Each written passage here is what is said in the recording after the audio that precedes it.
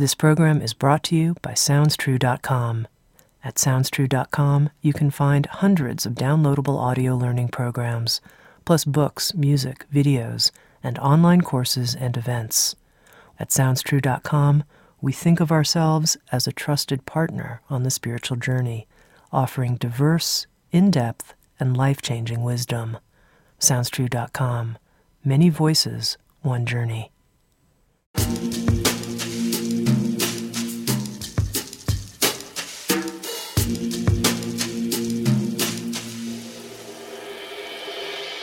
You're listening to Insights at the Edge. Today my guest is Charles Eisenstein. Charles is a public speaker, a self-described degrowth activist, and also the author of several books, including Sacred Economics and the Ascent of Humanity, Civilization and the Human Sense of Self.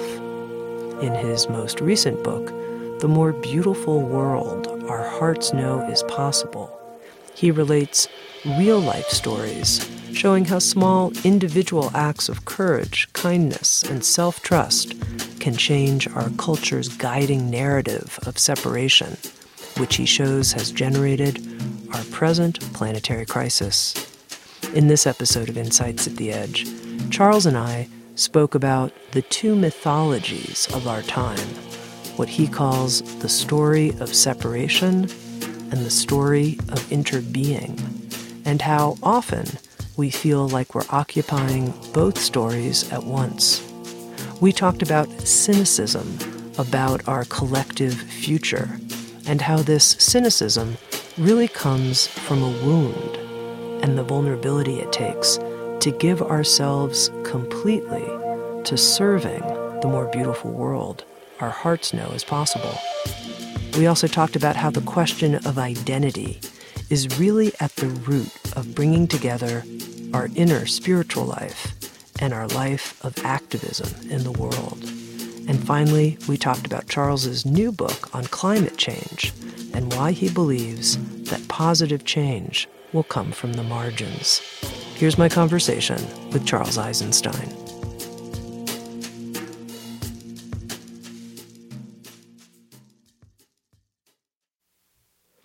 Thank you, Charles, for making the time for this. I'm excited to talk to you. My pleasure. You write about a certain reordering of your world that happened when you were 36 years old. And I wonder if we could start there as a way to bring our listeners into what was really a huge transformation in your life at that period of time. Can you take us to that time and dial us in? What was going on for you? Okay, 36. That was when I started writing my book, the first book I really, really cared about and poured my heart and soul into. And it was about, a kind of change in our mythology, like a deep systems change, but it corresponded also to a personal process where the mythology of myself, like the kind of unquestioned stories that told me who I was and what a life was supposed to look like and what a good man was, all those things began to break down. And it was almost disorienting, the feeling of not even knowing who I was anymore, or what was supposed to be, or who I was supposed to be, or what reality was. And it wasn't like there wasn't a sudden dramatic event that caused that, but it was the buildup of the past 10 years, I guess, that led to this dissolution of my identity and worldview. Mm-hmm. I wanted to start here, and I want to hear a little bit more about it, because I think oftentimes people go through some type of passage that might be a type of dissolution, and they don't really know what to make of it, and they don't know if they'll come out on the other side. And as I was reading about this period in your life, you wrote that two things were answered at once for you. One had to do with your own vocation and way of being in the world and a way to bring your gifts forward, but the other had to do with a sense of wrongness that you had felt about the world. That's your word, wrongness with the world that you had felt from a young age. So help me understand the dissolution that you went through. What brought that on, and what did it feel like, and how is it that you emerged from it? I think it's related to the wrongness.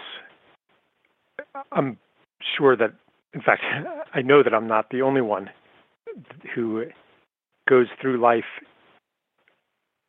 with a deep understanding that the world is not supposed to be this way.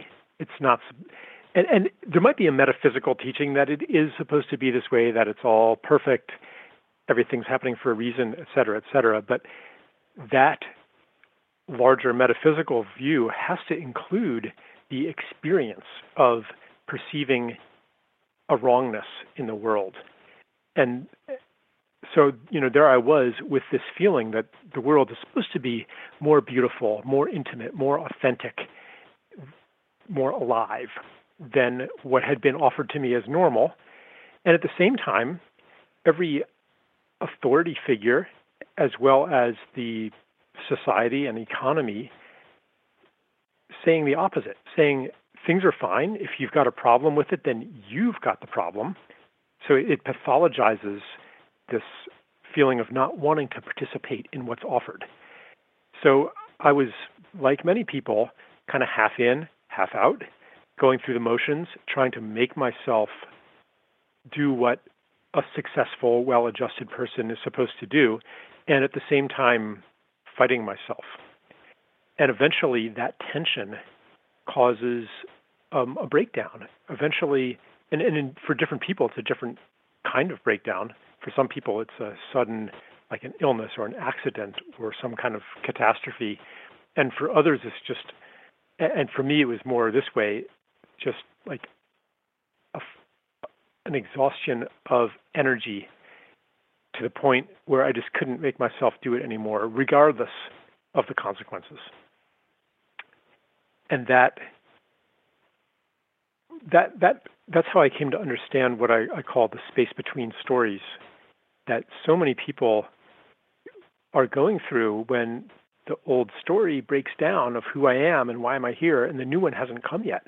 And like our society pathologizes that and tries to drag us back into participating in the old story and in the social structures that it sits in. So maybe if there's anything useful to people in what I'm saying, it might be that, yeah, maybe there's nothing wrong with you if you're going through this process. Maybe it's necessary, and there is something on the other side of it. Mm-hmm. Interesting that you talk about the space between stories. What's the new story that emerged for you, just right now here in the beginning of our conversation, for you personally, Charles, that oriented your life as you emerged from this disillusion? I will try to put it into words. At the same time, any words that I put to it are a little less than what it really is. But I could describe it as an understanding of I am here to serve the birth of a more beautiful world. And I've received everything I need to be that servant, to be an effective servant. I've caught glimpses of the future, of a possible future that it was almost like they awoke memories in me of something that my biographical self has not experienced, but almost memories of the future. So that it's not that I project or believe that a more beautiful world is possible. It's that I have a knowledge of it that sustains me even when my mind doubts that it's possible or practical or feasible and maybe I'm just being naive or irresponsible, and I go through all these these phases of doubt. But the knowing of why I'm here, why was I born here, is strong enough, with the help of other people who hold it for me also, to keep me at work through those spells of doubt. Mm-hmm. That's very helpful. And when you said you caught glimpses, tell me what the glimpses were. Glimpses like people in my world healing from diseases thought to be incurable, or moments of love and forgiveness that violated what I thought humans are, or some of the stuff that people are doing with earth healing, and these didn't necessarily all come at that moment of my life. I mean, I had been, I lived in my 20s in Taiwan, where I saw a lot of things that I had thought were impossible, that my college-educated mind, brought up as a rational atheist, would have dismissed as a bunch of woo-woo nonsense. But then, am I going to believe that, or my own lying eyes, as the saying goes? So I had these experiences that showed me that what I had believed to be normal and possible and real was a very small segment of what reality actually is. And at the same time, I was very highly educated in the problems of the world, the effects of colonialism, imperialism, capitalism, et cetera, that paint a picture of despair. And I thought, so I had these experiences, say, with Chinese medicine or with Taoism, things like that in Taiwan, that I said, okay, does this despair, this impossibility, take into account these things that I've experienced in that violated what I thought was reality, or violated what I thought was human nature? In a way, it's like witnessing an act of generosity. If you want specific examples, sometimes they're very tiny, these things that pierce the shell of the world. But my wife at the time, her ex-boyfriend was this guy named Douglas, who was just so generous that you almost wanted to cry. And even if he got taken advantage of again and again and again, he would. I'm not like saying that he was necessarily like having good boundaries or something, but he just had this, like, where is that coming from? That generosity that just doesn't stop no matter what. What is he seeing? What is he feeling? There's something there that pierced the shell.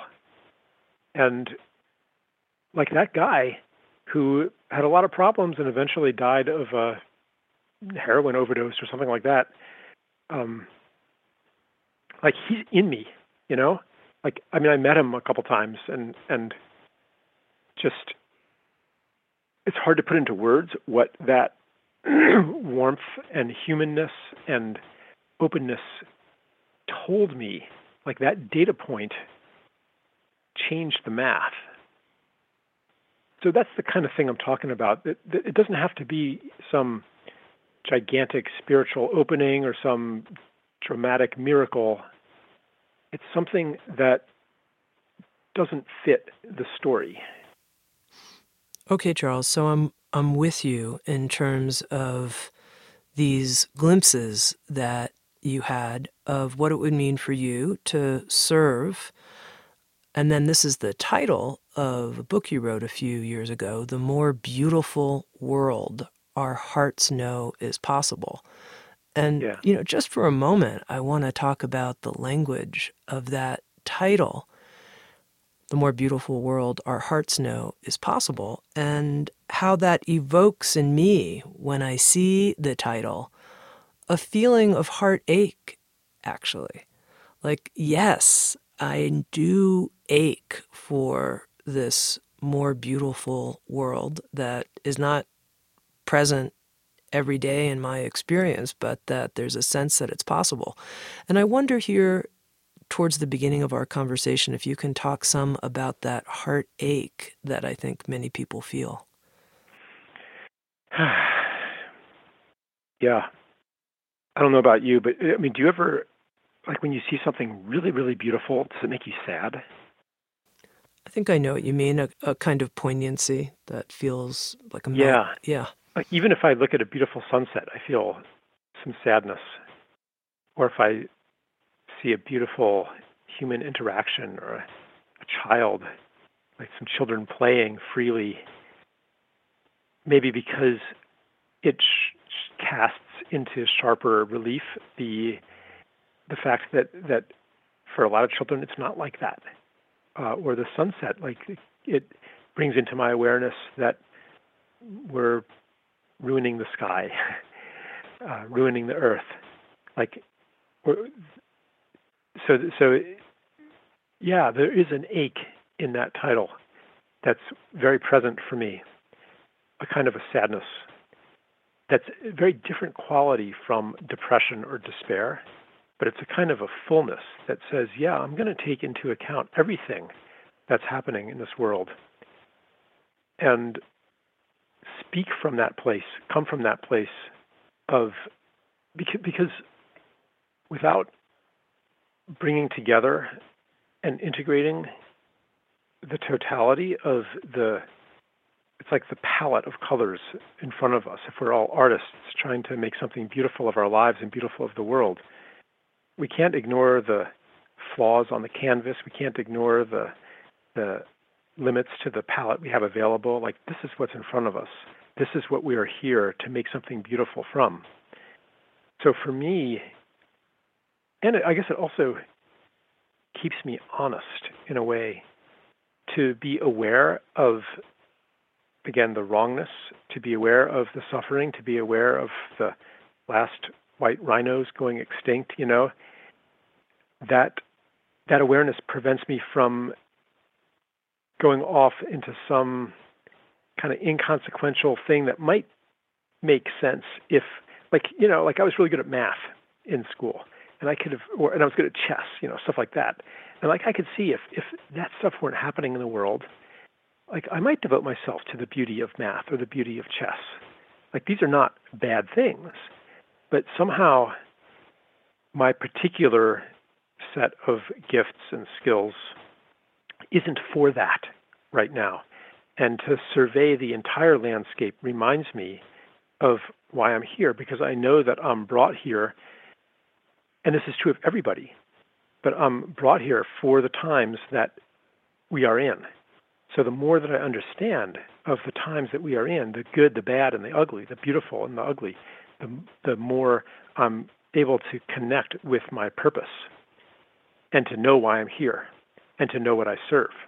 Now, you mentioned, Charles, the space between stories that many of us feel at times in the unfolding of our personal lives. And in your book, The More Beautiful World Our Hearts Know Is Possible, you talk about how collectively we're finding ourselves between stories. And you describe two stories, an old story, the story of separation, and a new emerging story that you call the story of interbeing. And I wonder if you can take us into each of these stories for a moment and tell me what the story of separation looks, feels, smells like. What are the institutions that support it? And then what does the story of interbeing look, feel, smell like? And what institutions would support that? And I know this is a big question, but I really want to get into both of these stories. Yeah. I'll try to be somewhat brief. You could even call these stories a mythology because they answer the deep questions that and every culture has, that I know of at least, has a mythology that answers these deep questions, like, what is a self? Who are you? Why are you here?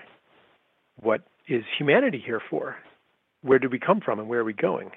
What's real? How does change happen? What's important? What's valuable? These are the deep questions that different cultures have different answers to. And so the story of separation answers them.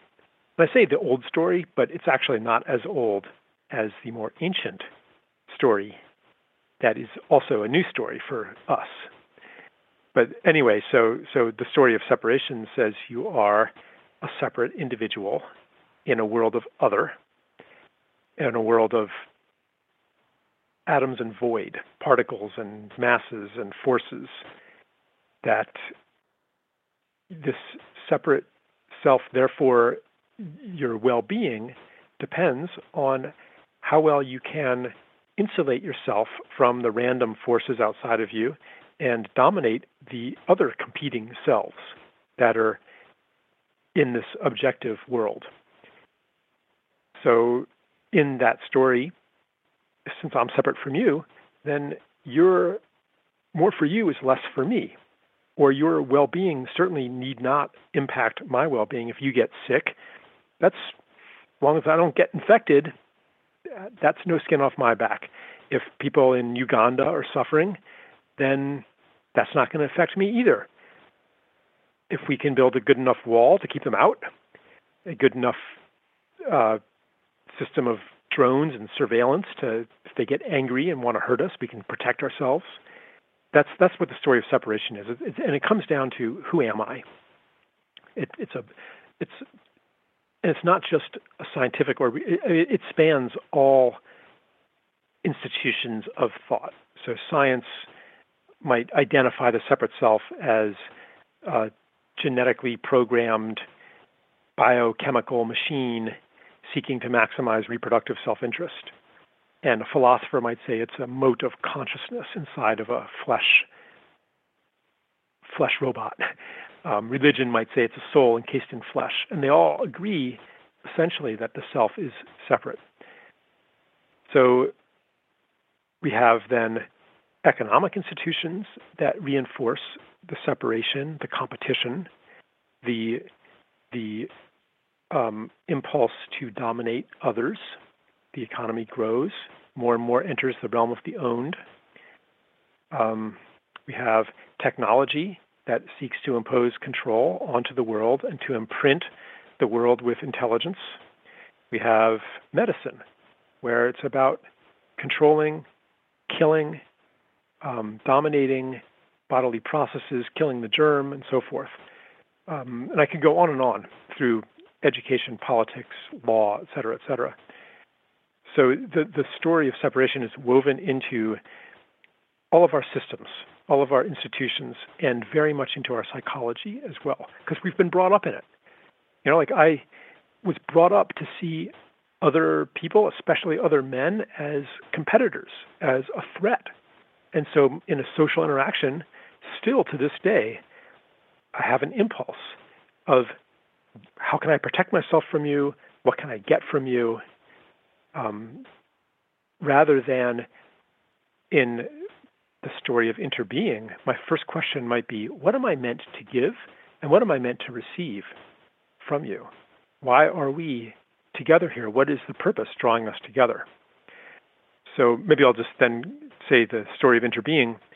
And I believe interbeing was a word coined by Thich Nhat Hanh, but it's so natural to describe it, this new and ancient story, because it's more than just interdependency or interconnection. It's to say that my very being is part of your being. Who you are is part of me. Therefore, what happens to the world inescapably is going to happen to me in some way, in some form. And anything that, and on a collective level too, anything that happens to nature is going to affect humanity in some way. If we make species extinct, then we're going to have a kind of an impoverishment. It may not be that we go extinct, but there's a mirror there.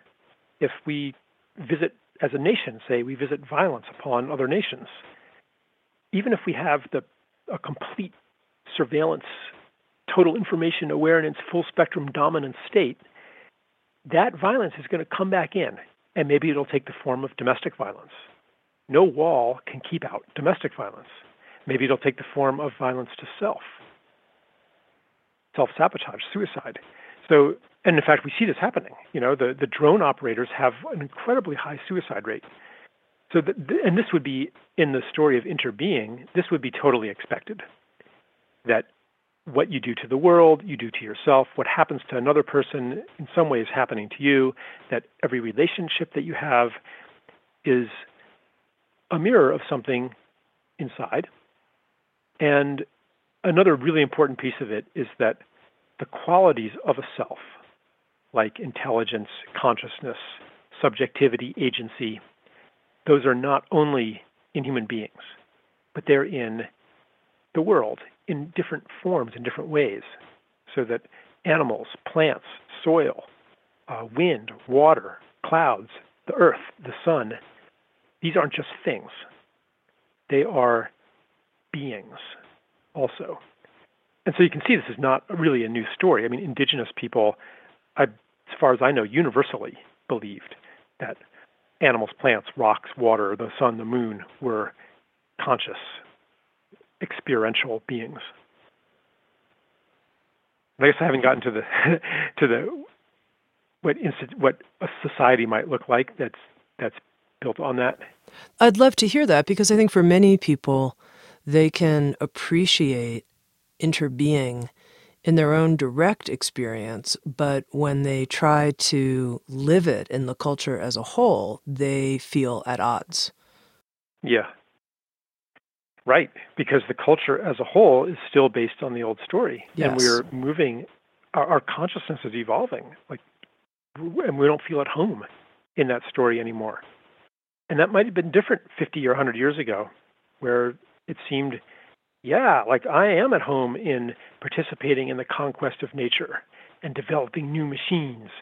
And that might have seemed like in that time, maybe a healthy story, or at least a young, robust story. But now, no, we don't feel like we fit. And so we're craving even institutions, forms of human interaction and community that embody or enact the story of interbeing. And so, for example, let's just take the example of criminal justice. Say, today we have a deterrence-based criminal punishment system, whereas that basically says people do bad things because they are bad people. So we need to deter those bad people from doing those bad things. Interbeing says that people do what they do because of the conditions that they're in. And if I were in your conditions, I might do that too. If I grew up in an inner city where the only economic opportunity was the illegal drug trade, and I didn't have a father at home, and then I could be in a gang also. So what would criminal justice? I'm not even sure if we call it that anymore. But what would it look like if we came from that place, asking, what is it like to be you, and how can we change those conditions that make what you did natural, and how can we heal those conditions, and to see someone as I know that you are here for the same reason I am here. You have a service to offer the world. You were born for a reason. What is that reason? So you get to things like restorative circles, restorative justice, truth and reconciliation commissions like they had in South Africa, where you're not going to punish 20% of the population. Or in Rwanda, they did this too. You're not going to punish half the population. And we're facing this too with the Me Too thing, and seeing just how prevalent misogyny and abuse is. Are we going to punish half the population? I mean, all men, or maybe not all men, but a lot of men. I mean, or is there some other way to bring healing rather than punishment. So that would be one way to apply the story of interbeing to actual political and social conditions on a mass level, but also on a personal level or on a community level. Like someone, say you're in a community and someone violates the norms of the community and hurts somebody else. What are you going to do with that? Are you going to reflexively enact the punishment training that we were brought up in? Or are you going to go the empathic route? Why did you do that? Like, not why did you do that? What's wrong with you? But curious, like, why did you do that? Let us understand so that we can, because maybe I'm a part of why you did that. Like, what would foreign policy look like if instead of seeing terrorists, say, as these kind of insanely evil, gibbering monsters, if we said, why is terrorism happening? And how are we a part of that? And pretty soon you get to imperialism, you get to neoliberal economics, you get to the conditions that make life unbearable in places that breed terrorism. And then there are not necessarily any easy answers. But there's a period of, wow, I don't know what the answer is. Because the old answer was easy. The old answer was bomb somebody. When you externalize the problem, and that's part of the story of separation, the enemy is out there. It's us against nature. It's me against the competitor. When you externalize a problem, the solution is easy. At least you know what the solution is. You try to win. When in the story of interbeing, you can't externalize the problem anymore, and you realize that there is a reflection there. There's a mirror, that I'm part of it too.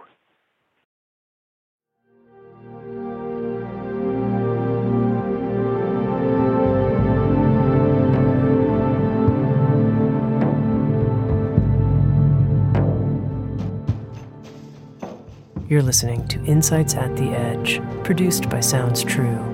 We welcome you to learn more about our collection of more than 1,000 learning programs and receive 3 free gifts just for visiting us. Go to soundstrue.com/free. That's soundstrue.com/free. And now, back to Insights at the Edge.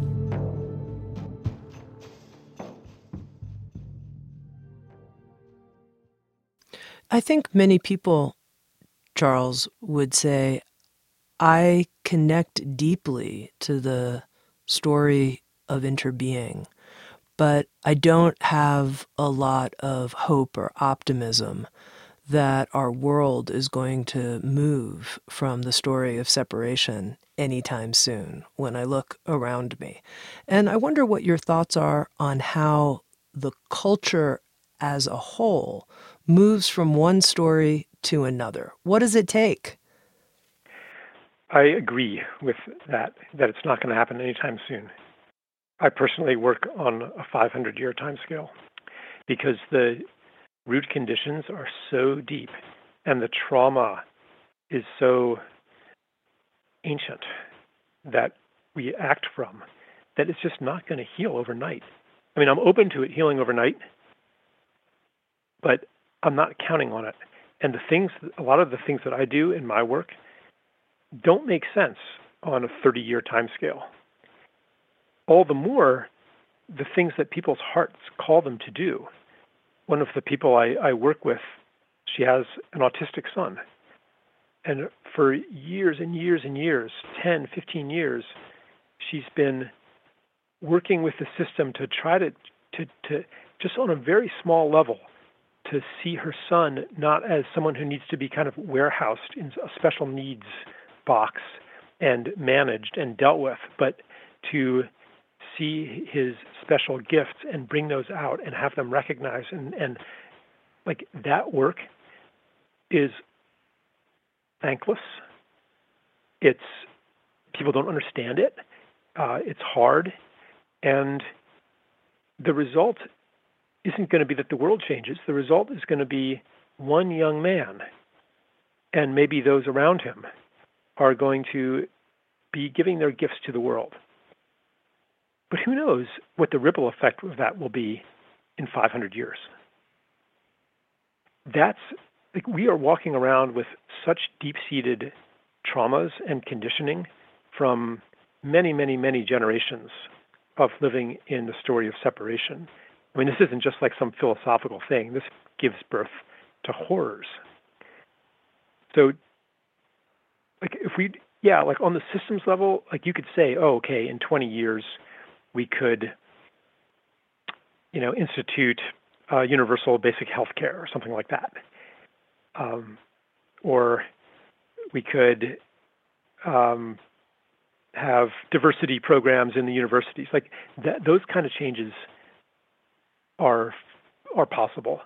But as for like the deep root conditions of our civilizational malady, those are not something that you can change overnight.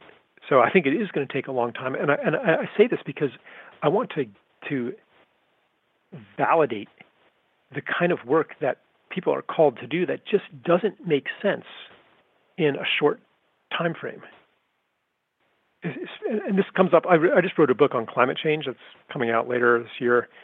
And I was confronted one time by a leading environmentalist who said, Charles, someday you're just going to have to decide if you're going to be relevant or not. And what he meant was all these things you care about, like healing the relation between the masculine and the feminine, or reforming the criminal punishment system, or saving the whales, or bringing holistic health into, all these things, these aren't going to matter because we've got a shrinking window of action to stop climate change, and we have to institute a meaningful carbon tax within 5 years. Otherwise, it's hopeless, and none of this is going to matter if we don't do that first. So direct all of your attention onto this, please, Charles. Otherwise, you are irrelevant.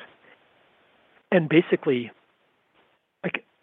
I can understand his logic, but my heart says, no, those are not the only things that are relevant.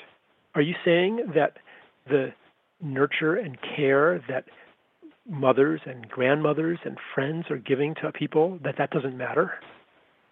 I know that that's not actually how the world works, that the causal system that's given to us in the story of separation, where you exert a force on a mass and that's how the world changes, that is very limited, that there's a deeper principle at work. Rupert Sheldrake calls it morphic resonance. That's a one way to understand the story of interbeing. It says that what you do, any change that happens in one place creates a field of change that makes the same change happen more easily somewhere else. So no action is wasted. And if you buy into that, then how do you orient your life? How do you make choices? Not necessarily by, is this going to scale? Is this going to go viral? Is this going to have a lot of leverage and a big impact? If you think that way, you're never going to visit your grandmother in the nursing home.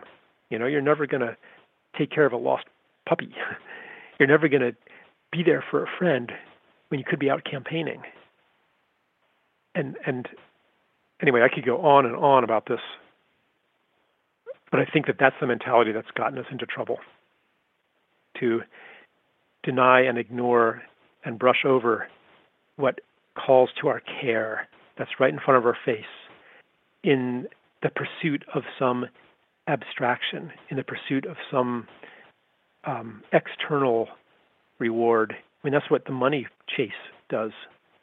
What do you sacrifice that's right in front of your face and calling to your heart because you have to, because you can't afford to care, because it's about the money? Now, Charles, how did you come up with 500 years? Meaning you could have come up with 300 years, 1,000 years? I'm curious. Well, it kind of has a good poetic ring to it. Okay.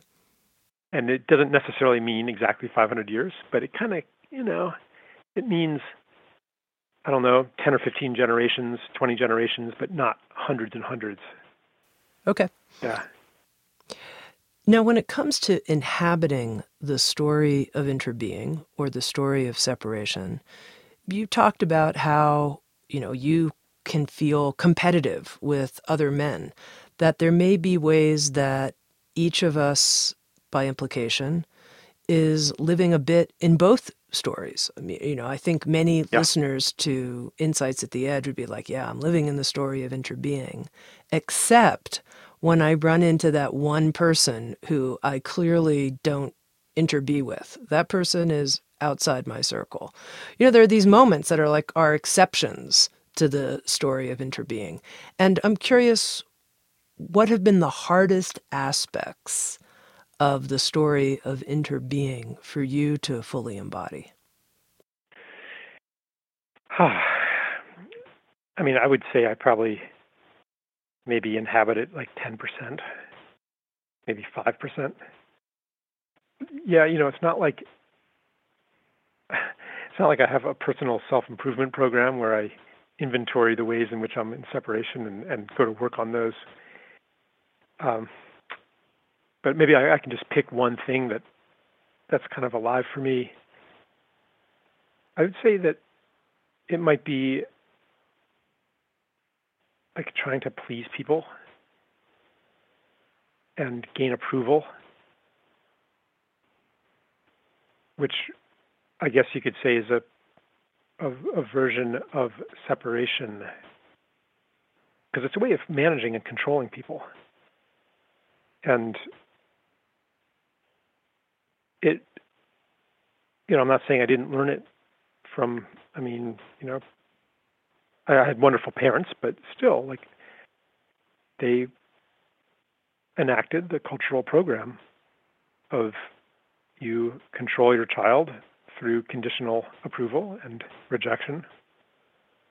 So this deep feeling of it's a feeling of not being at home in the world, of things not being okay. I've got to always be on my guard. That,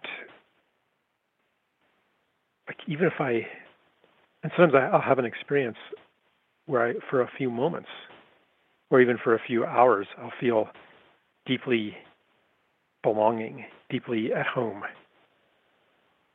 And it's like this leaden cloud has lifted. And I'm not saying like I'm walking around like, in like I think generally a pretty positive, happy person by our standards. Yet these experiences of what it's like when that's lifted, the ease and the freedom, the flow, the connection, like wow, what we think of as happy or healthy or well-adjusted is just a glimmering of what's possible. So it comes down to not feeling fully at home. Mm-hmm. And that comes out as the manipulation, trying to make you like me, trying to say the right thing. Like, someone might ask me a question, and maybe I've done this in this interview. Like, you ask me a question, and the habitual calculation is, okay, what can I say that will make me look good? What can I say that maintains my own image of myself? What can I say that will make you, Tami, approve of me and whoever's listening to this? Like, how do I conform to the archetype of the good guy who gets mommy's approval? And I'm saying this, and I'm saying this without condemnation, because that part of the story of interbeing I have really deeply taken in. That the part that says, whatever we are, whatever we do, that's because of what we were born into. That's because of the circumstances of our lives, the social circumstances, family circumstances, trauma gets passed down genetically, we're doing our best here. So forgiveness comes really naturally from what I'm calling the story of interbeing. Mm-hmm. Yeah. So I'm not condemning myself, but yeah. Well, first of all, you're doing a great job, and I'm very impressed. So we can interbe with that together. We can relax with that together. I was surprised, Charles, when you said 5 to 10%. 100%. I think that shows me how deep the revolution is when you talk about the story of interbeing as this emerging new mythology for our time. This is a big deal. It's really, in a sense, if I'm hearing you correctly, it would be like stepping into an awake society, enlightened society, someplace where we really know all the time in all of our actions that we are part of the whole, loved and related. That's big. Yeah. The story is just the skin of a being, a collective being that wants to be born in this world. The story part is just the skin. And I'm a writer, and I happen to work with words, so I focus on the story. But it's much more than a story. It's a way of seeing. It's a state of being. It's a way of moving. It's a way of relating. The story is just one dimension of it. Now, one of the things that you write about in The More Beautiful World Our Hearts Know Is Possible is that our cynicism, perhaps the cynicism of someone listening, saying, okay, really, we're going to create an enlightened society in 500 years, come on, whatever, that our cynicism comes from a wound. It comes from some sense of betrayal. And I want to address people who are listening who part of them wants to come along in embodying and inhabiting, not just for ourselves, but at the collective level, the story of interbeing. And part of them says, look, that's just naive. We live in the world of survival of the fittest. That's not going to happen on planet Earth. Yeah. I've interacted some with self-described skeptics who will attack and debunk anything that doesn't fit a certain kind of hardcore scientific materialism. I don't even want to say materialism because I think matter is much more than we think. In interacting with these skeptics, I get the sense that what they really want is to be proved wrong. But there's a fear that if I believe you, if I believe that there's more than just this, if I believe that these miracles of healing can actually happen, if I believe that there is a continuity of experience after death, if I believe all this, what if I'm wrong? Because I believe that we're born knowing that we are in a living world, in that we're not alone here, that the plants, the sun is looking at us like a 3-year-old child. If you can even go back to that time, the sun was a being. The sun was looking at me. And that knowledge of kind of an enchanted world, that feeling of being at the edge of limitless possibility, of limitless mystery, that knowledge gets crushed quite brutally. And we kind of give in to the dispiriting belief that, that was just a projection. That was just a fantasy. That was just superstition. That was just religious puffery. At least I'm talking in my birth religion, which was atheism. But anyone who has a scientific education, even if you maintain religious beliefs at the same time, the scientific education, which is anyone who's gone to school pretty much, is saying, well, okay, but here's what's real. Here's how the world actually works. That flower, that even like that loving feeling, that's actually, it's a biochemical cascade. So like the skeptic, and I guess I have an inner skeptic here, I want to be proven wrong because I don't want to risk it again. I don't want to risk that knowledge being crushed. I want proof. And of course, there is no absolute proof. Even if you witness something amazing, you can always write it off as your imagination. Or you can just put it into some category of, well, that was weird. But are you really going to take that in and say, what does that say about life? That happened. If that's true, then what's true? Then everything unravels. And maybe that's another reason for the fear that the world will unravel. Reality will unravel. I will unravel. Who I make myself to be and the sense I make of the world will unravel if I really take in that experience of grandma coming and telling me goodbye the night that she died 500 miles away and we had no idea. Like, you hear stories like that. And people just kind of put that in a separate compartment. But what does that really mean? Like, if you really let that in. And so that's another example of these glimpses I was talking about. Mm-hmm. These data points that don't fit the story, and they invite us. They're like the shell of the story is cracking, and light is coming in, and a light from a bigger world. Mm-hmm. And that's what those experiences are.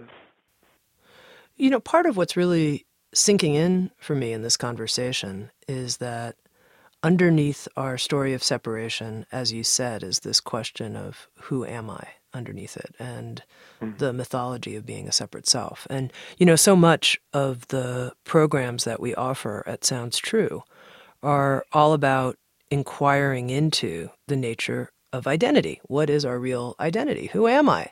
And I don't think that until this conversation I ever really got as fully the connection between recognizing our codependent origination, whatever word you want to use, our interbeingness, and what the world will look like on the outside when that recognition is widely accepted. I don't think I ever really understood that connection as fully as it seems to me you're making it in your work. And I wonder if you can comment on that. Yeah. I mean, I guess a lot of what I do is I bridge what might be called spirituality with politics even, or systems thinking. Because they, you know, this what we're talking about here, and this is kind of what you were saying, like this shift in identity, this emerging understanding of who we really are. This isn't like something that can just happen in a little box, a little box called spirituality, leaving everything else unchanged. Because the story of the self is intimately connected to the story of the world. Our systems are built on those stories. So, yeah, I mean, the example of criminal punishment is just one of the ways that the story of interbeing translates into the world of politics, the world of policy, the world of cultural change. Not sure what else I could say about that. Mm-hmm. It's good. I think it's just a good thing to really highlight. Now, towards the end of your book, Charles, there's a chapter called Destiny. And in that chapter, you write that our healing will come from the margins. And I wonder if you can explain that, our healing coming from the margins. What margins? Yeah. You know that Einstein quote that our problems will not be solved from the same level of thinking that created them. Mm-hmm. The kinds of solutions that we can produce from within the thinking of the old story are not going to solve the problems that came from the kind of thinking that's in the old story.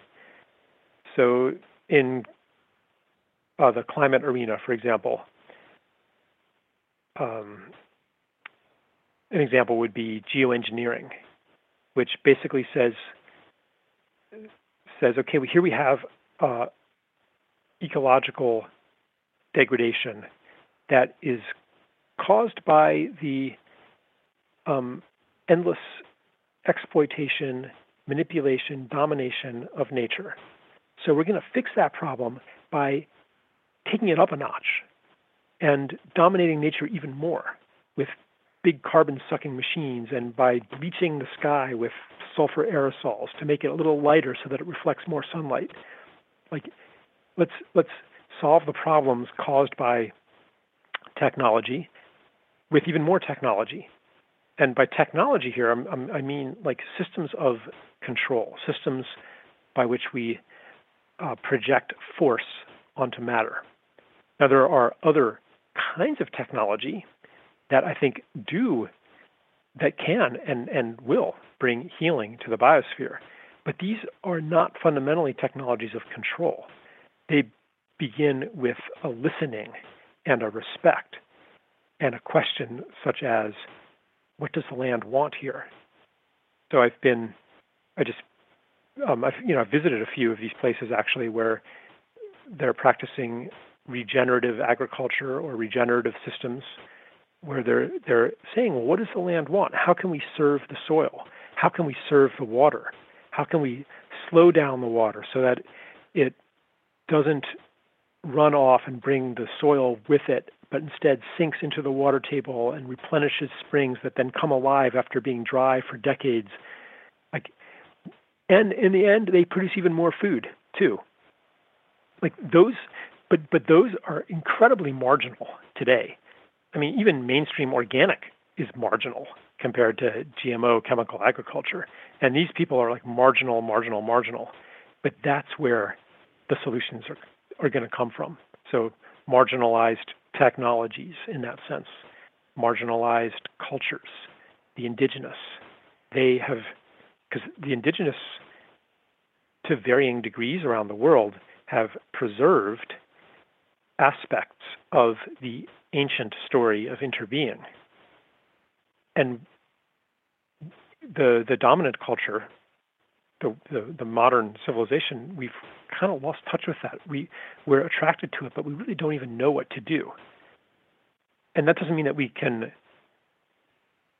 copy the rituals and practices of indigenous people, but they can transmit information that's essential that we've lost touch with. So that'd be another margin. Mm-hmm. Yeah, and then the marginalized parts of ourselves, like human capacities that were ignored or pathologized in the world I grew up in. Sensitivity to human energy fields, for example, or even something as mundane as the ability to make plants grow. Like, these were not celebrated in school, but that's what we need a lot more of today. Whereas the gifts that were celebrated and encouraged in school, they're not bad. I had some of those gifts: analytic thinking, a powerful memory, rote memorization. Like, I was good at that. So they called me smart, and they gave me an A. And those gifts there were many structures to develop those gifts. But those aren't the gifts that the world needs the most right now. They have their place, but other gifts, it's time for other gifts to come to the fore. More feminine kinds of gifts, for example, that aren't about, I'm going to get into trouble here because part of the old story is a certain understanding of what masculinity and femininity is.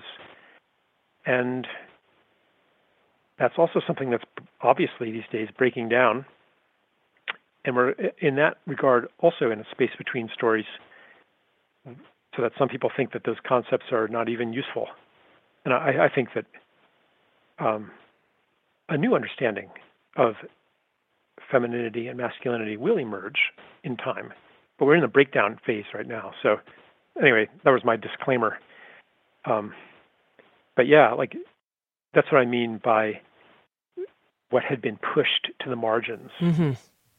When the center falls, when the center collapses, then these things that have been growing in the margins, in obscurity, even in persecution, then they rush into the vacuum. Now, Charles, there's one thing I want to circle around on, especially in light of you're having a new book coming out on climate change. And, you mentioned that you're working on this 500-year timetable, and your friend who works in the climate change field was saying, hey, if we don't turn things around in the next few decades, there won't be an Earth for this great social experiment of the story of interbeing to be unfolding. There won't be this stage for that to happen. And you said, yeah, but we can't ignore the relationships that are right in front of us and what our hearts are called to do in terms of caring for each other. And I completely get that point. But what do you think about your friend's point that if we're working on the wrong time scale, there might not be an Earth here for the story of interbeing to unfold with? Yeah. Basically, short answer is I don't agree with a lot of the science. And I think that the science has overestimated the importance of emissions and underestimated the importance of local ecosystems, the water cycle in particular, but biological systems in maintaining climate stability, that the most urgent priority is to conserve and regenerate forests, wetlands, coral reefs, fisheries, and especially soil, that Earth is a living being, and that if we continue to degrade its tissues and organs, which are ecosystems and species, then even if we cut emissions to zero, the planet will still die a death of a million cuts. And also, I think that the part of the story of separation is a reduction of the world into number, into quantity, and the elimination of the qualitative. And that's what mathematical models, climate models tend to do, but they leave a lot out. So I don't think that, there could be global warming, there could be global cooling. I think most likely is wild fluctuations, gyrations of a system spinning out of control. So, yeah, I think we should cut carbon emissions, but from the living planet view, that isn't the top priority. It would be like if you were really sick, and you got to support your basic systems. So basically, I'm not saying like the science is wrong or the science is right. I'm saying that it's not even the right conversation to be having. And I don't know, just say that in 2 minutes. I'm kind of stepping into the line of fire here because it's a very polarized issue. And I have a whole book of, argumentation and citations and study things to back it up. But yeah, I think we're barking up the wrong tree. What is the right tree? What is the right conversation to be having? How can we conserve, protect, heal, regenerate life on this earth? Now, if we did that, we would probably, this is one thing I came to in my research, I'm even if the skeptics are right and carbon's not a problem, I still would oppose offshore oil drilling, fracking, pipelines, mountaintop removal, tar sands excavation, et cetera, et cetera, et cetera, because each one of those things, through whatever oil spills and pollution and each one of those things also devastates life. So, in a way, the what I'm saying doesn't contradict, but it's a different frame. It's saying and here's maybe one more piece if I have time. Just back in the 70s, the 60s and 70s, during the heyday of the environmental movement, the narrative wasn't change our ways or we're not going to survive. It was save the whales because they're so beautiful. Save the forests because look at what's happened. It was coming from love. And now it's the narrative is we better do something or terrible things will happen to us. But I think that underneath the crisis to begin with is this kind of anthropocentric self-interest where we're treating the world as if it were just here for us, as if these were not beings in their own right that have worth and sacredness.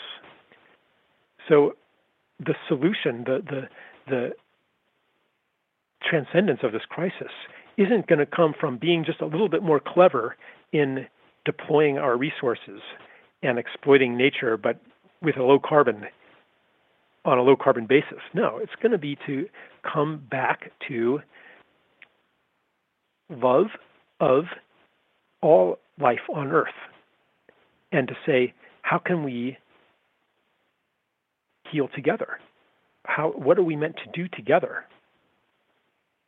Just like the regenerative agriculture people I was talking about, like what does the soil need? What does the soil want? What does the water want? When we do those things, climate isn't going to be a problem. That's the approach we need to take. Mm-hmm. That's why I say that the fixation on emissions is the wrong conversation. Mm-hmm. Okay, Charles, I'm going to ask you one final question here, a personal one, yeah. Which is this program is called Insights at the Edge. And part of it is I'm always curious what someone in their own life is working on that they see as sort of the edge of their growth and evolution at the moment. And I'm curious what that is for you. I referred to it a little bit before with the approval-seeking thing. And what I'm working on is clarifying when am I just, because sometimes I have doubt or hesitation about what I'm saying, what I'm doing. How much of that is because of like a genuine not knowing, like a genuine like honesty about what I don't know, and how much of that is coming from like just shrinking back from what I actually do know. And like, how much am I being authentic and how much am I just shrinking back from my full power or my full role being here? And so I look at where am I coming from fear? Mm-hmm. Mm-hmm. Thank you for that very vulnerable answer. Thank you. Yeah, like in my line of work, you're not supposed to show a lot of doubt, You're supposed to be very confident. And I recently got a message through my website, someone saying, your inner turmoil and your self-doubt detracts from the credibility of your message. And it might be true that if I displayed more complete confidence, that I would be more persuasive. But I think that what people really need today is a little bit of honesty. In politics, everybody's pretending that they have a plan, that they know what they're doing. I would like to see a politician say, I've got no idea what to do. Mm-hmm. Well, I certainly appreciate your honesty here at Sounds True. It sounds true to me, your honesty. So thank you. Thank you, Tami. I've been talking to Charles Eisenstein. He's the author of the book, The More Beautiful World Our Hearts Know Is Possible, and also a book on sacred economics. Thank you, everyone, for joining us. SoundsTrue.com. Many voices, one journey.